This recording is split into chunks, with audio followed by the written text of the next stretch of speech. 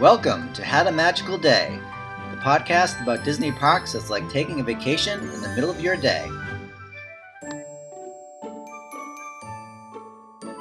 Hello, and welcome to another episode of Had a Magical Day. It's not just another episode. This is a very special episode because our guest this week is a Disney animator and author, David Bossert. David, welcome to the show. Hey, Scott. Thanks very much for having me on. Oh, I'm glad you could do it. Thank you for being our guest this week. I'm excited to talk to you. You have a new book out. You've written many books, about 8 or so books around Disney and animation and Disney people who deserve more recognition than I think they get. And this one in particular is a big one, which is Claude Coats. And it's called Walt Disney's Imagineer. I want, for our listeners, we're going to show some of this on our YouTube channel. This book is a beautiful book. I'm going to hold it up here and show it, Dave. Thank you. I don't have a copy in front of me. It's a beautiful book with tons of beautiful pictures, but it's also really a great read. And it is very dense and it's got a lot of information. I took my time with it and I really enjoyed reading it. And I learned so much about Claude and Imagineering and how they built a lot of these rides. Why don't we get started? And why don't you tell us a little bit about your background and how you became an animator at Disney and how you met Claude and then decided to write this book? Sure. So I had a wonderful 32-year career at the Walt Disney Animation Studios. I actually started there in early 1983 working on The Black Cauldron. And I actually thought it was going to be my first and last film. And I would head back to New York, where I'm originally from, and get into the commercial industry. But it wasn't. They, for whatever reason, decided to hold on to me, and I worked on many great films during what's now everybody's calling the Renaissance of Disney animation. And during those early years, when I started at the company in '83, I actually had an office in A-Wing in the animation building on the Burbank studio lot at the Walt Disney Studios.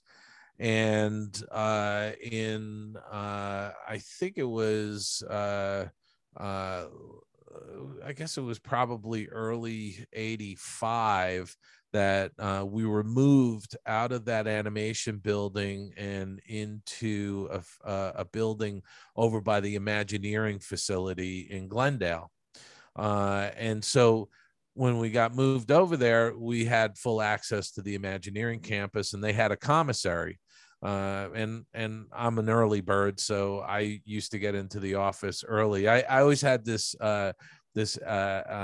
view that I wanted to not sit in traffic going into the office, because sometimes it can be frustrating, and it winds up ruining your day.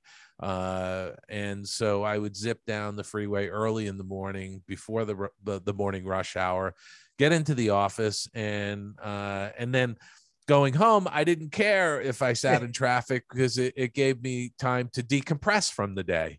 Mm-hmm. And a good strategy. So that's kind of that was kind of how I looked at it all. But by getting in early, I oftentimes went over to the Imagineering commissary to grab some breakfast, and that's actually where I first met Claude Coats. Very nice man, very approachable, somewhat intimidating because he was 6'6", but he was the gentlest guy. And I introduced myself to him, and for about 18 months, I'd see him, once or twice a week. Oftentimes we'd sit for 15 or 20 minutes before we started our day, and I would just pepper him with questions, and he'd tell me about the old days and what Walt Disney was like and all of that kind of stuff. And, he was in the twilight of a 54.5-year career at the studio, and I was just a snot-nosed kid who was just starting out, and he was incredibly gracious, incredibly nice to me. And at that point in time, I had no illusions that I would write books. I never even thought about, writing books. But then when you fast forward 30 something years later, I actually, wrote my first book was Remembering Roy E. Disney. And then I did Dolly and Disney Destino. And then I was just kind of on this roll of writing books, and I went to the UCLA Writers Program. And I figured if I'm going to be writing books, I better get better at telling stories. And I always had this philosophy that you never know everything. You always can learn something new, and that's what I wanted to do. I wanted to hone my skills at writing, and so I went to UCLA's writers program to do that. And I just continued to pitch book ideas and work on books. And one of the things I like to do is pick topics that really haven't had any coverage. Things that I find interesting, like Kem Weber, mid-century furniture designs for the Disney studios. I mean, he was the architect that Walt went to design the new Burbank studio after the wild success of Snow White and the Seven Dwarfs. And during that, process of designing the studio, he took a holistic approach of not only designing the buildings, but designing the interiors, and then designing the furnishings that went into those interiors. And he wound up designing 22 pieces of furniture specifically for the various disciplines in the animation process at Disney.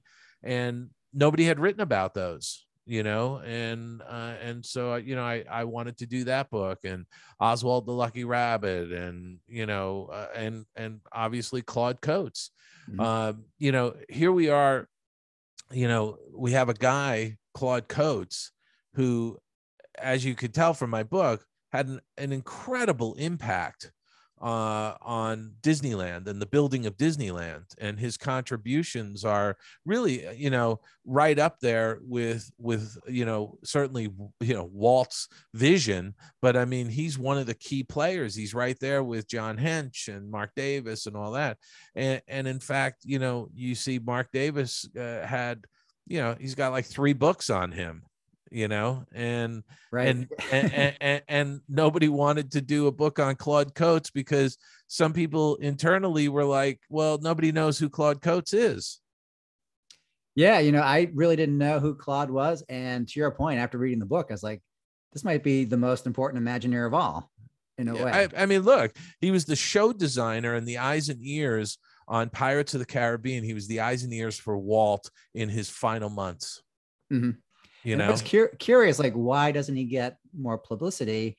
And I think part of it might be that he was kind of gone before they started venerating the Imagineers. Like, Bob Gurr is still around, and so people talk a lot about Bob Gurr, and even Marty Sklar was around for a long time. Yeah, those guys got a lot of ink and documentaries and things. Yeah, and also Mark lived, I think, 10 years longer than Claude. Oh, Mark Davis. Mark Davis. So, I think, you couple that with the fact that Claude was a very, I almost would say introverted kind of a artist. And as you get from reading my book, he was also very much a person who was team oriented. He always viewed himself as part of the team. Even if he was the show designer, it was about the team, and he was like the team captain. And it seemed like he was a great facilitator. Like, you have a lot of strong personalities. You need a guy like him. He's kind of the glue. Yeah. Who brings everything together. Absolutely. And he was, he was the guy that wasn't out tooting his own horn. He was in the back working on the projects, and I think that's really, one of the things that, people have overlooked him because of, he certainly deserved this book. And the way it came about was I was at a conference 5 or 6 years ago now, And it was a conference in Los Angeles, and I was going into the conference room, into the ballroom where the conference was being held. And this tall guy in a baseball cap is coming towards me. I didn't know him, but he looked at my name badge. I had a name badge hanging on a lanyard around my neck. And he said, "Dave Bossert, I just got your Dolly and Disney book at Barnes and Noble." And I was just thrilled that my book was at Barnes and Noble. I was like, wow, that is cool. And I was like, thank you. I hope you enjoy it. And I caught his name. It said Alan Coates. And as I walked into this room and he was gone, I'm thinking to myself, Alan Coates, he must be related to Claude Coates. And so I went looking for him during the morning break in the conference. And he apparently had gone home not feeling well. And so a mutual friend of ours put us together via email. And Alan and I agreed to meet up at a restaurant for lunch in Burbank. And, by the end of the lunch, I mean, really all I wanted to do was tell Alan I knew his father and how kind his father was to me when I was starting out in the business. And, he was incredibly gracious and, talked to me and answered my crazy questions and stuff like that. And that's really all I wanted to tell Alan. And by the end of the lunch, Alan asked me if I'd be interested in writing a book on his father. And, having written a bunch of books by that point, I was like, hey, that would be great. I'd love to do that. And I only want to do projects that haven't been done before, because I think there's a lot of books, especially in the Disney fandom. There's a lot of books that rehash the same material, and I think I probably speak for a lot of people who say, I'm so sick of seeing the same pictures over and over again, because we all, pick up books and it's like, oh, I've seen that picture. And by the way, there's a few of those pictures in the Claude Coates book, but very few, but they were important pictures because Claude's in them. For instance, Claude at his desk with Mary Blair, John Hench, and Walt Disney. That deserved a spot in the book, even though people have seen that probably countless times. Oh, of course. Yeah. But equally, there's plenty of other pictures of Claude that people have not seen at the park, especially during, construction of some of the projects, some of the attractions that he was involved with and stuff like that. Yeah. So a great one I like of him with I think the model of the haunted house, haunted mansion, maybe one of those models where it's just him. It's the Pirates of the Caribbean. Pirates of the Caribbean. Model. Yeah. So to your point, this is the first book that's been written about Claude, isn't that? That's it. This is the first and only book. Yeah. And actually, I have to say, having completed this book, Alan and I have not seriously, but we have sort of bantered about maybe doing a second volume that touches on all of his work down at Walt Disney World. And sort of that second half of his Imagineering career, which was Walt Disney World, Epcot, Paris, and Tokyo. Yeah, that'd be great. So, but that, again, it's a major undertaking, and I'm on to a couple other book projects right now. So, but we're going to continue talking about it, and maybe it'll happen. All right. Yeah, I hope so. That'd be cool. So, talking about Claude and his early career. So, one of the things, well, I think he's so important, and maybe the most important Imagineer, like you said, outside of Walt and maybe Roy O, is one, obviously he had his hand on like so many iconic rides throughout the history of Disneyland and Disney World. But when I think back about the beginning of Disneyland, like people think of Disney now as being so technologically advanced, but most of the rides in Disneyland when they first opened, technology-wise, they were pretty simple. They were dark rides with a ride vehicle on a track, not that different from what you'd see at carnivals and other amusement parks. But what made it work was Disney had access to great artists and great storytellers. And it was that level of artistry that really put you in the story in a way that nobody had done before. Yeah. And that's really where Claude comes in, not only designing the ride, but go back to his history for us about as a painter and an artist Yeah. on the background, because that kind of sets the mood for these rides and for movies as well. The background and his work, all the beautiful paintings you have in that book are so evocative. They create a mood Yeah. and put you in a place. And I think that's Yeah, I mean, Claude actually he graduated from USC, and he originally started going there for architecture, and he switched midstream to fine art. And when he graduated, he actually started working in the MGM art department at MGM Studios, and he was making some really good money at that point. I mean, considering it was the mid 1930s, it was still the depths of the Depression, the Great Depression, and he was making good money, but he heard about things, some interesting things that were going on at the Disney studios. And a couple of his colleagues that he was working with were doing work over at the Disney studios, and they encouraged him to apply. And he put a portfolio together. He tailored his portfolio for the Disney studios, and he went over and he got hired right away in 1935. So he spent the first 20 years of his career. He always said he had two careers at Disney.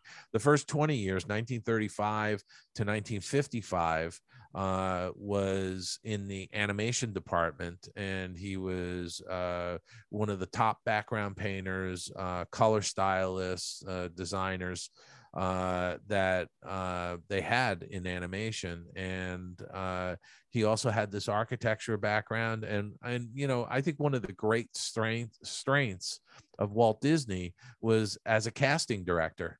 Walt could see stuff in his artists, and that the artists themselves didn't see. And so by the time Claude was doing Lady and the Tramp, he was really sort of done with animation. He didn't want to keep doing that. He wanted to sort of evolve and stretch and do something different.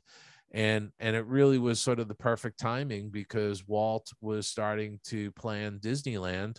And Walt hired a lot of people outside the company who knew amusement parks and that kind of stuff, that world, but he also wanted to tap into his artists.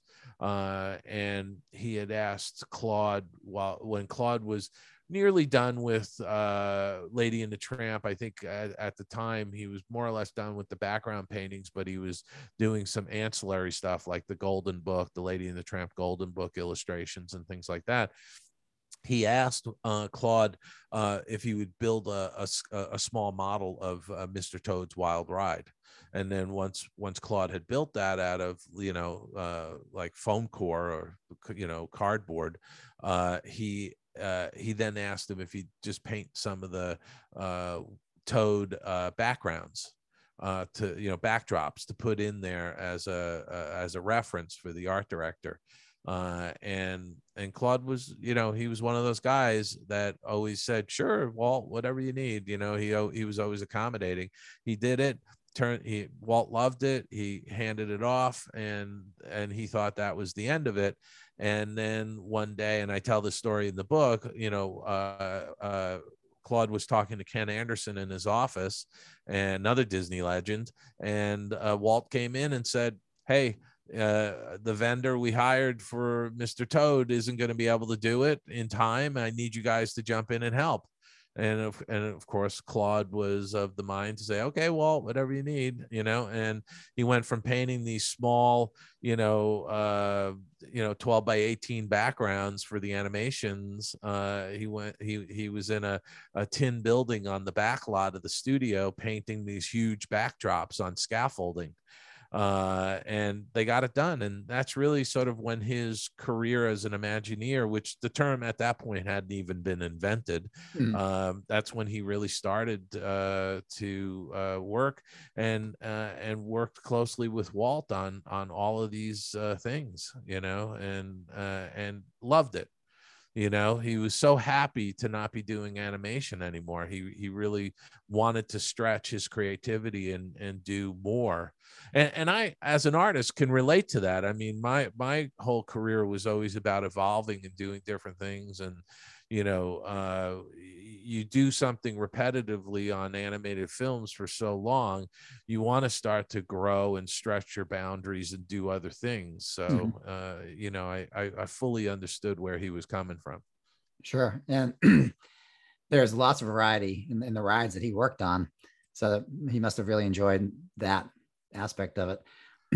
So right away with the dark rides, there were challenges there in terms Mhm. of different types of art. When you talk about it, particularly, I think it was at the Snow White ride where you had to deal with different kinds of paints, and different kinds of Well, lighting. yeah, yeah. I mean, I think it was really the Snow White ride, the Peter Pan ride, and the Toad's Wild ride. Those three. He all of a sudden somehow became the expert in blacklight painting. Yeah, and that's a key to making those rides work. And those rides are so enduring today. Like still, there's always a long line for Peter Pan. It's always like an hour plus, no It's matter what iconic. time. It's an Yeah. iconic ride, you know, and the refurbishments over the years have just continued to improve it, but it still maintains its integrity as that original attraction, you know. Mhm. Yeah. And the other thing, like apparently, I think in your book, I think Marty Sklar says that Claude was just the best at laying out a ride. Yeah. And it's really And important aspect of the ride, because it builds the story is built by the layout and yeah. turning from one moment to another moment, having it build up and Yeah. getting that surprise, whether it's in Snow White's ride or one of Yeah, the other ones. and I think it's about utilizing the space available the most efficiently, Mhm. uh, as well as, and I think people have to realize that these guys, you know, Walt and Claude and John Hench and you know all of them, they were inventing immersive attractions. They were inventing that. It never really existed. I mean, you can't really say a carnival funhouse is an immersive attraction. Maybe on the very basic rudimentary level it is, but we're talking about putting guests into a ride vehicle and then putting them into the story, that Yeah. they become part of the story. And I think that's a really important thing for people to realize, is that these immersive attractions were taken to the nth degree by this group of Disney artists under Walt's leadership. And I would point to Pirates of the Caribbean, which is celebrating, you know, I think an anniversary this month, Mm. you know, for its opening.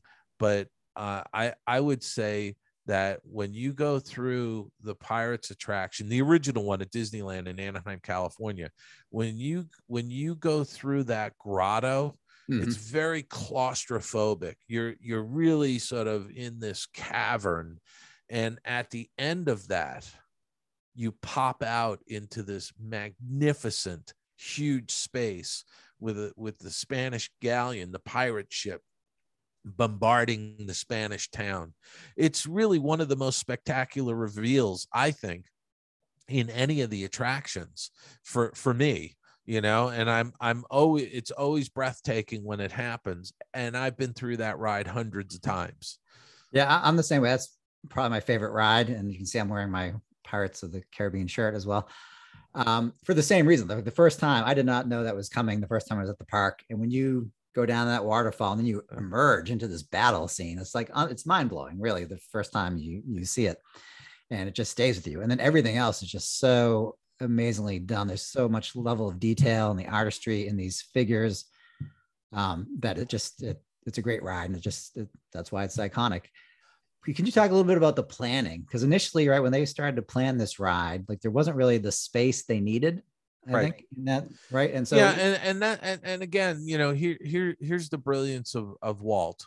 You know, Walt was more concerned about the creativeness, the entertainment of everything that he did.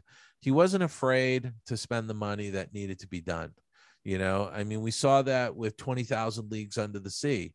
You know, they shot the whole squid attack in a soundstage that they built the soundstage specifically for 20,000 Leagues Under the Sea because the floor was removable and there was a water tank underneath the floor, right? So they could film this squid attack on the Nautilus in the soundstage in Burbank, right? And the first, after they shot it, Walt reviewed the footage and he said, no, we could do better.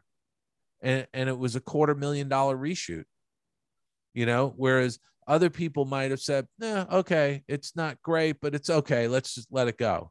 Walt was always about the quality and the details. And I think, when you look at any of these attractions, like Pirates of the Caribbean, they're so layered with detail that you see different things each time you go through, depending on where you're looking. And I think that's, part of the timeless quality of it is that they put that layered detail and texture into these attractions, and they didn't cut corners, whereas other companies do. Other companies, well, it'd be nice if we could do that, but we can't. We don't have that. We don't have the budget for that. I think, it's important to deliver top quality. And by the way, I take that seriously in how I put books together, because I want people to pick up one of my books and go, wow, it's got some weight to it. It's, he chose a heavier paper.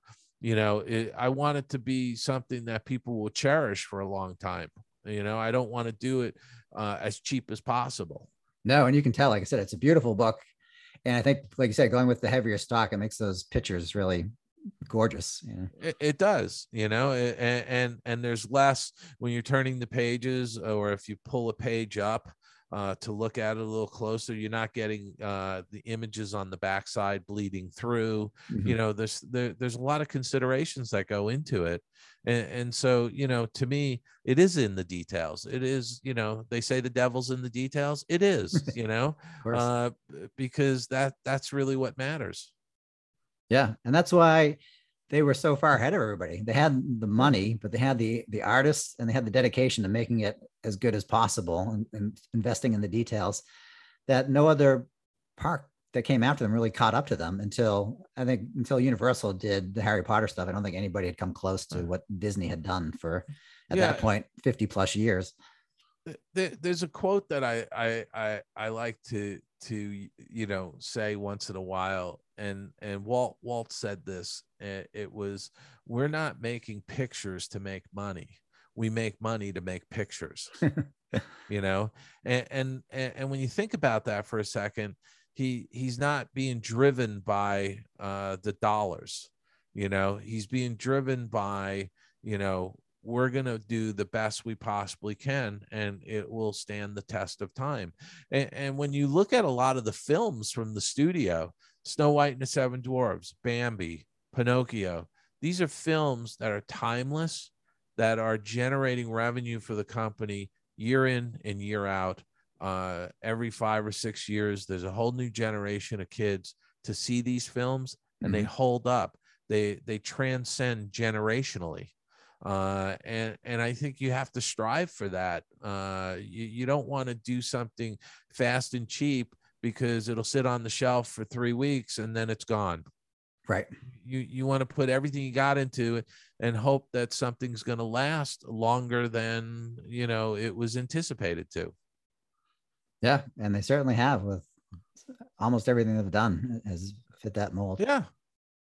So you talked a little bit about the Pirates, and for people who don't know, like the Pirates of the Caribbean ride at Disneyland is, to me, so much better than the one at Disney World, just because that beginning of the ride, like you were talking about the grotto, and they also have that restaurant, which I think was the first restaurant in Disney, the Blue Bayou. Yeah. It's just a beautiful beginning of the ride, and they just gradually suck you into that ride where you start out like on the bayou, and then you're under the caves, and then you eventually go down 2 waterfalls there. I think there's only 1 waterfall in Disney World because they needed to get under the tracks at Yeah. Disneyland, right, to get more space. Because initially they didn't have the space. And Yeah. I mean, initially, Pirates of the Caribbean was going to be a walkthrough attraction of these tableaus like the grotto, that the guests would walk by and, stand and look at for a moment and enjoy. And it was going to be underneath the New Orleans Square. And then, as they were progressing with, all the ideas that were coming up and what they wanted to do, I think at one point Walt realized that we just don't have enough room. We do have to, and they made the decision to go underneath the tracks and build the show building outside the berm. And I think that was probably one of the best ideas that they ever had, because they really created one of the most iconic immersive attractions that's ever been done, in my mind. Yeah, my mind as well. And especially at that time, it was far away beyond anything anybody had done. Really. Right.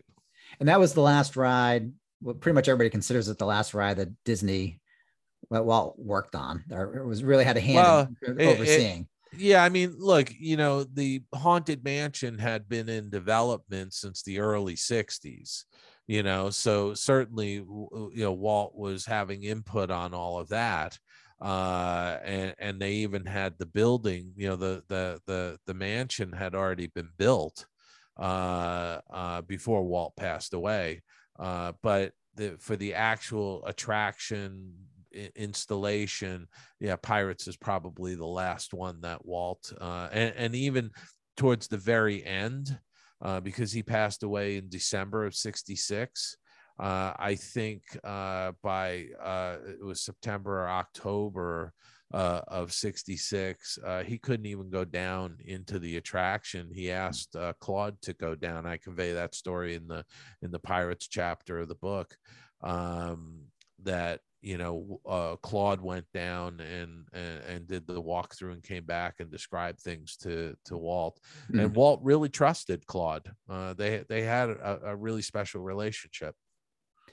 Yeah, you also had a great story there on that ride, where when they had a scale model of the ride, that they put Walt on an office chair, I think, and then kind of pushed him through, as if he was on the ride himself, so you could get a feel for how it was coming along.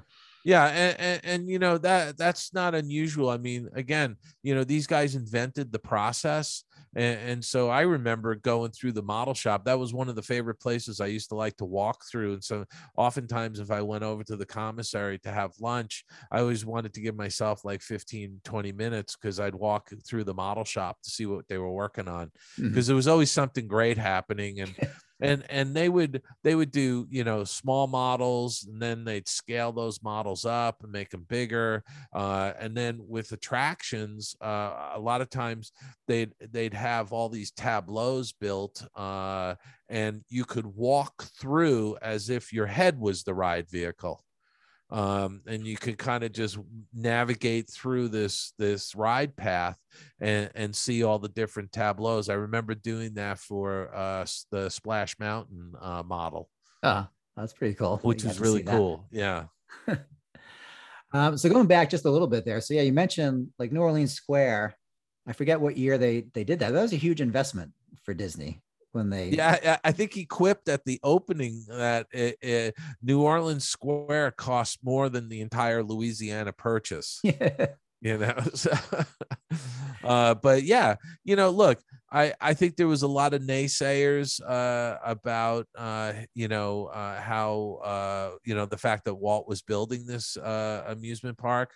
There were a lot of people who thought he was crazy not having a midway, and he had a vision in his mind of building a park that was going to be clean and safe and fun for the entire family, and not some seedy carnival attraction, and so from that standpoint, it was an immediate hit when he opened it.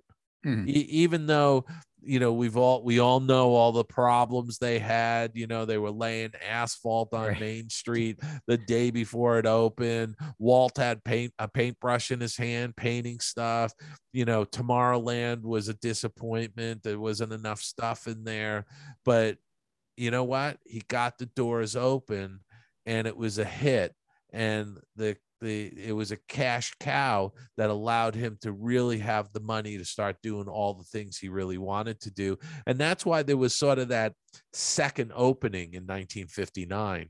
You know, they sort of describe that second opening with the sub ride and the Matterhorn and all of that as being like the second opening of Disneyland, because, you know, some of these big, more expensive attractions were able to be installed.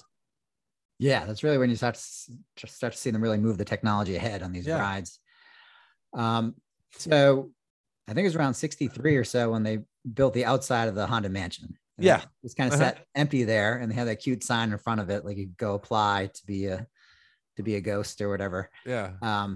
And they're working on the Pirates as well. And it took a long time to finish these rides because it stopped in the middle to kind of work on the World's Fair. Right. And we've talked about that a couple times on the show, but we haven't talked about Claude's role Yeah. in the World's Fair. And this was a big event that really impacted the rest of the parks and Walt Disney World as well. Sure. So why don't you tell us a little bit about Claude's involvement on some of the key rides there at the World's Fair? Well, you know, there was the Carousel of Progress, the GE Carousel of Progress, which was something that Claude had come up with prior to the World's Fair. And Bob Gurr, actually, I believe I convey this story because I interviewed Bob. Bob suggested that they pull out this idea that Claude had a few years earlier about the theater where the audience would revolve around a stage in 360. And so you've got the GE Carousel of Progress, and then you got the Ford Magic Skyway and the whole audio animatronic dinosaurs and cavemen that were, for that time travel attraction sponsored by Ford. And then the Illinois, the state of Illinois, Mr. Lincoln. Claude didn't have as much to do with that one as some of the others, but then you had the Small World, and what those attractions for the 64-65 World's Fair really show, I think, people, is Walt's ability to repurpose great things. Mm-hmm. Because each one of those attractions that they did for the World's Fair, eventually some portion or all of migrated to Disneyland. You know, they put in the GE Carousel of Progress. They took part of the prehistoric section of Ford Magic Skyway, and that became the prehistoric diorama. And that you can see when you go on the train, right? Yeah, and you see that when you go through the train, where the Grand Canyon diorama is, which Claude was the show designer of that. And then Mr. Lincoln really spawned the whole Hall of Presidents, essentially. So, and then, of course, a Small World that they did for PepsiCo at the PepsiCo Pavilion. The Small World has become like one of the most iconic park attractions. I mean, it's all over the world, now, And Claude do the layout for It's a Small World? He actually did. He relayed out the attraction for Disneyland. Mm-hmm. And Mary Blair did the whole exterior. Rolly Crump had done the Four Winds Tower that was in front of the PepsiCo Pavilion, which apparently now resides in a creek next to the World's Fairgrounds, because it was like cut apart and dumped. Oh, no. I'm hoping someday somebody actually does an archaeological dig and in Flushing Meadows, and uncovers what's left of it. Yeah. All right. So moving back in time, forward in time a little bit. So we talked about the Pirates of the Caribbean.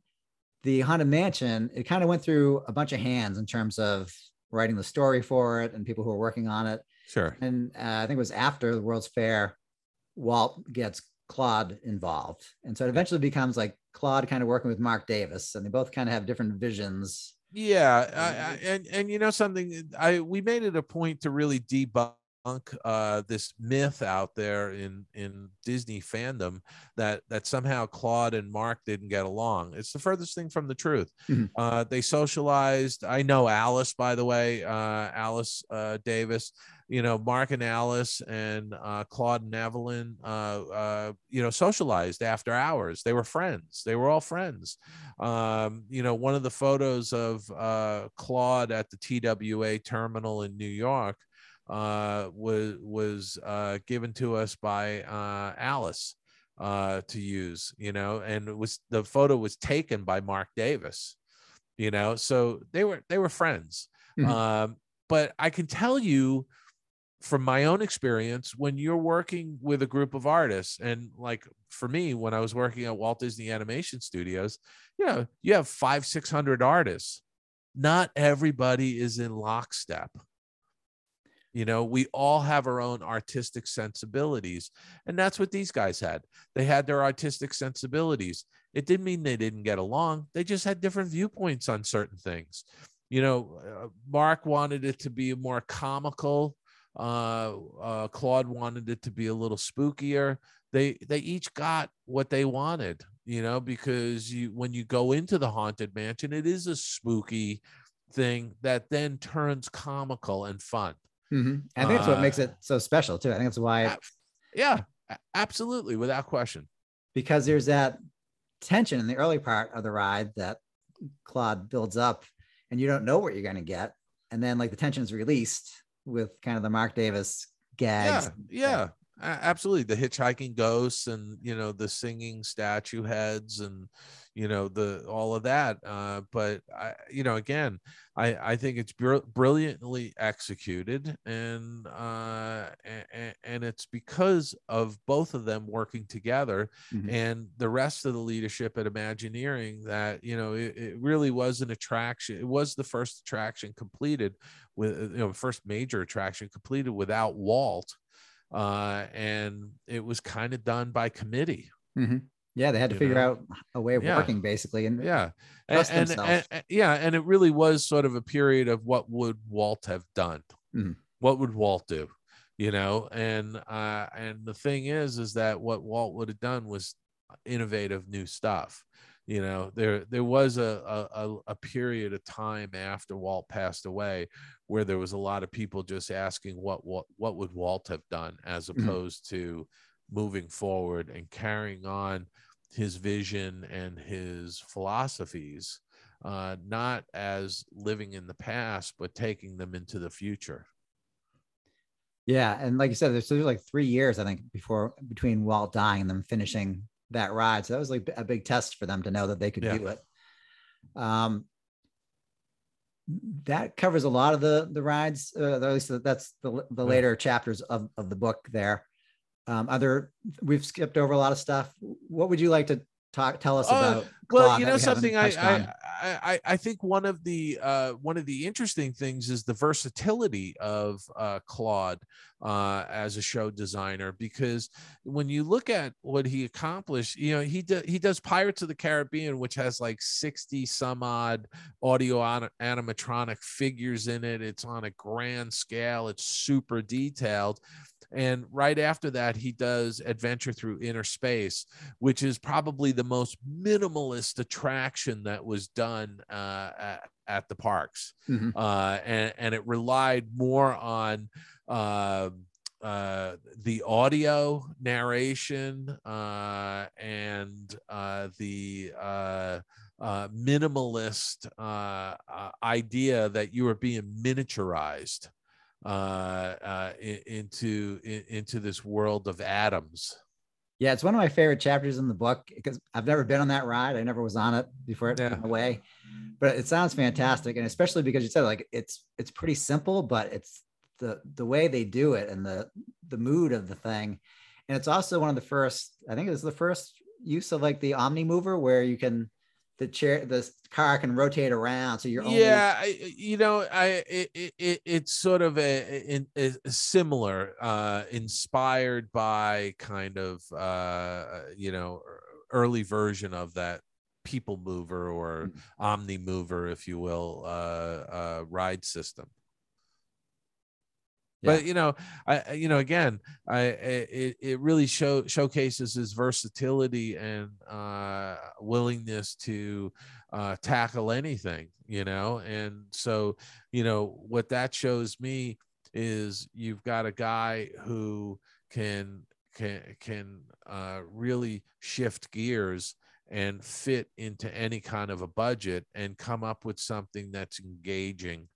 That particular attraction was a free attraction, the Adventure Through Inner Space. It was sponsored by Monsanto, and it was the kind of attraction that was almost I think I say this in the book. It's kind of like a laserium kind of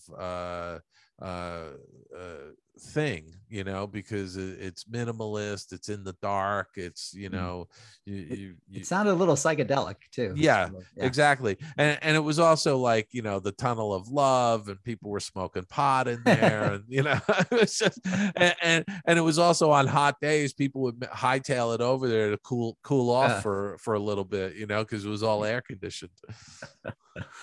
That's great. This has been fantastic. One story I'd like you to tell before we wrap it up would be, I think it's at the World's Fair, and obviously what you just described is like why Claude was Walt's go-to guy. Like he was so versatile, he could do so many different things, and he was great at bringing people together and being a team player.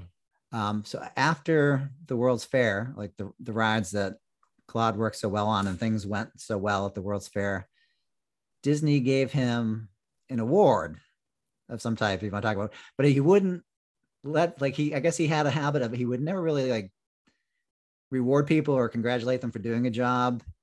And so he gave him this award, and then he said, I gave you the award. And then he said it was just for like an anniversary of working there for so many years, as opposed to the job well done that he did on the ride. Yeah, I think Walt was stingy in doling out praise. But when he did, it really meant something, and again, there was so many great stories that I put in that book. There was the fact that Claude had only been up to Walt's office a handful of times, which shows you the fact that Walt wandered. Walt liked to walk around. In fact, he came in on weekends and he would walk around. He'd go into people's offices, and and some of the artists were savvy to it because they'd hide stuff. So he wouldn't see the whole thing, Until they were ready to presented it to him. Yeah, exactly. So, I think the other thing that pops out from your book along those lines is that he was really had the vision. Like every time he'd come in and he'd walk through and see what people were doing, and he'd be like, "Oh, that's good, but you should change it this way, and that'll make it work better." And he always had that knack. And I think that was the big worry for people after he passed away was, like who's going to do that? Yeah. Yeah. And it did take them. I mean, they kind of washed around in that what would Walt have done moment for almost 20 years. And it wasn't until the management change out, thanks to Roy E. Disney, that they started to move forward again. And it was with making an animated film, it was always about every discipline improved on the one before, so you're taking storyboards and you're creating layouts and you're figuring out the camera moves, and then you got the animators putting the characters in. Every step was an improvement. It's the same progression when you're designing an immersive attraction. You're telling a story, but you're telling a story in a three-dimensional environment where your guest is going to be part of that story. And it has to develop over time. And there's a lot of people that have input into those things. And I think the great thing about Walt, aside from being a casting director, was his ability to bring fresh eyes into a room and say, wow, like you just said, this is great, but if you fix this thing, it'll be better. I often think of the one story back on Snow White and the Seven Dwarves. Ward Kimball animated this whole soup eating sequence, which got cut from the film. I mean, it's brilliant animation. People can see it as a bonus feature on some of the DVD releases of Snow White, but it's a gorgeously animated. A lot of time was put into it. It's funny and everything, and it's top quality. But in the context of the film, Walt felt it didn't move the story forward, and that's why he cut it out. And almost lost Ward Kimball, and that's why Ward got Jiminy Cricket for Pinocchio. Yeah, no, I think that's what made Walt a great storyteller. He's a great editor. Yeah. And that's really what it boils down to. I mean, when you look at a lot of those films too, those early films, there's less dialogue and there's a lot more in the way of visuals. I think that's something that's been lost today. When you look at a lot of the animated films coming out today, they're very heavy in dialogue. There's just a lot of talking going on, I mean, just look at the script for Bambi and then look at the script for, Encanto. It's like crazy. Yeah. A lot of talking and a lot of songs. Yeah. Well, this has been fantastic. I can't thank you enough for being on the show, and your book is terrific. I recommend it to everybody, all of our listeners. Well worth picking up. Thank you again for being on the show. I do want to let your listeners know they can go to my website, davidbossert.com. And there's links to all my books in there. There's a whole bunch of free articles for people if they're interested in reading about Disney history. I think there's like 60 articles up under the articles tab. There's also free stuff. There's a free stuff tab if people want to get book plates for any of my books, signed book plates or bookmarks or coasters or things like that. They can go there. And also, I did want to let people know that I am taking pre-orders on a new book called The House of the Future, Walt Disney, MIT, and Monsanto's Vision of Tomorrow. And that book is going to come out next year, but people can lock in and reserve a copy, a signed copy, and pre-order it now at a reduced price because I'm doing it through Indiegogo. Oh, nice. Yeah. Well, I highly recommend that. That's what I did with this book. I pre-ordered it and got it autographed. And for people, it's Bossert. That's correct. Yeah, it's David Bossert, Bossert.com. Well, again, thank you very much, David, for being on the show. Appreciate it. Thanks, Scott. It was my pleasure, and thanks very much for having me on. Thank you, and thanks to our listeners. And as we say on all our shows, we will see you real soon.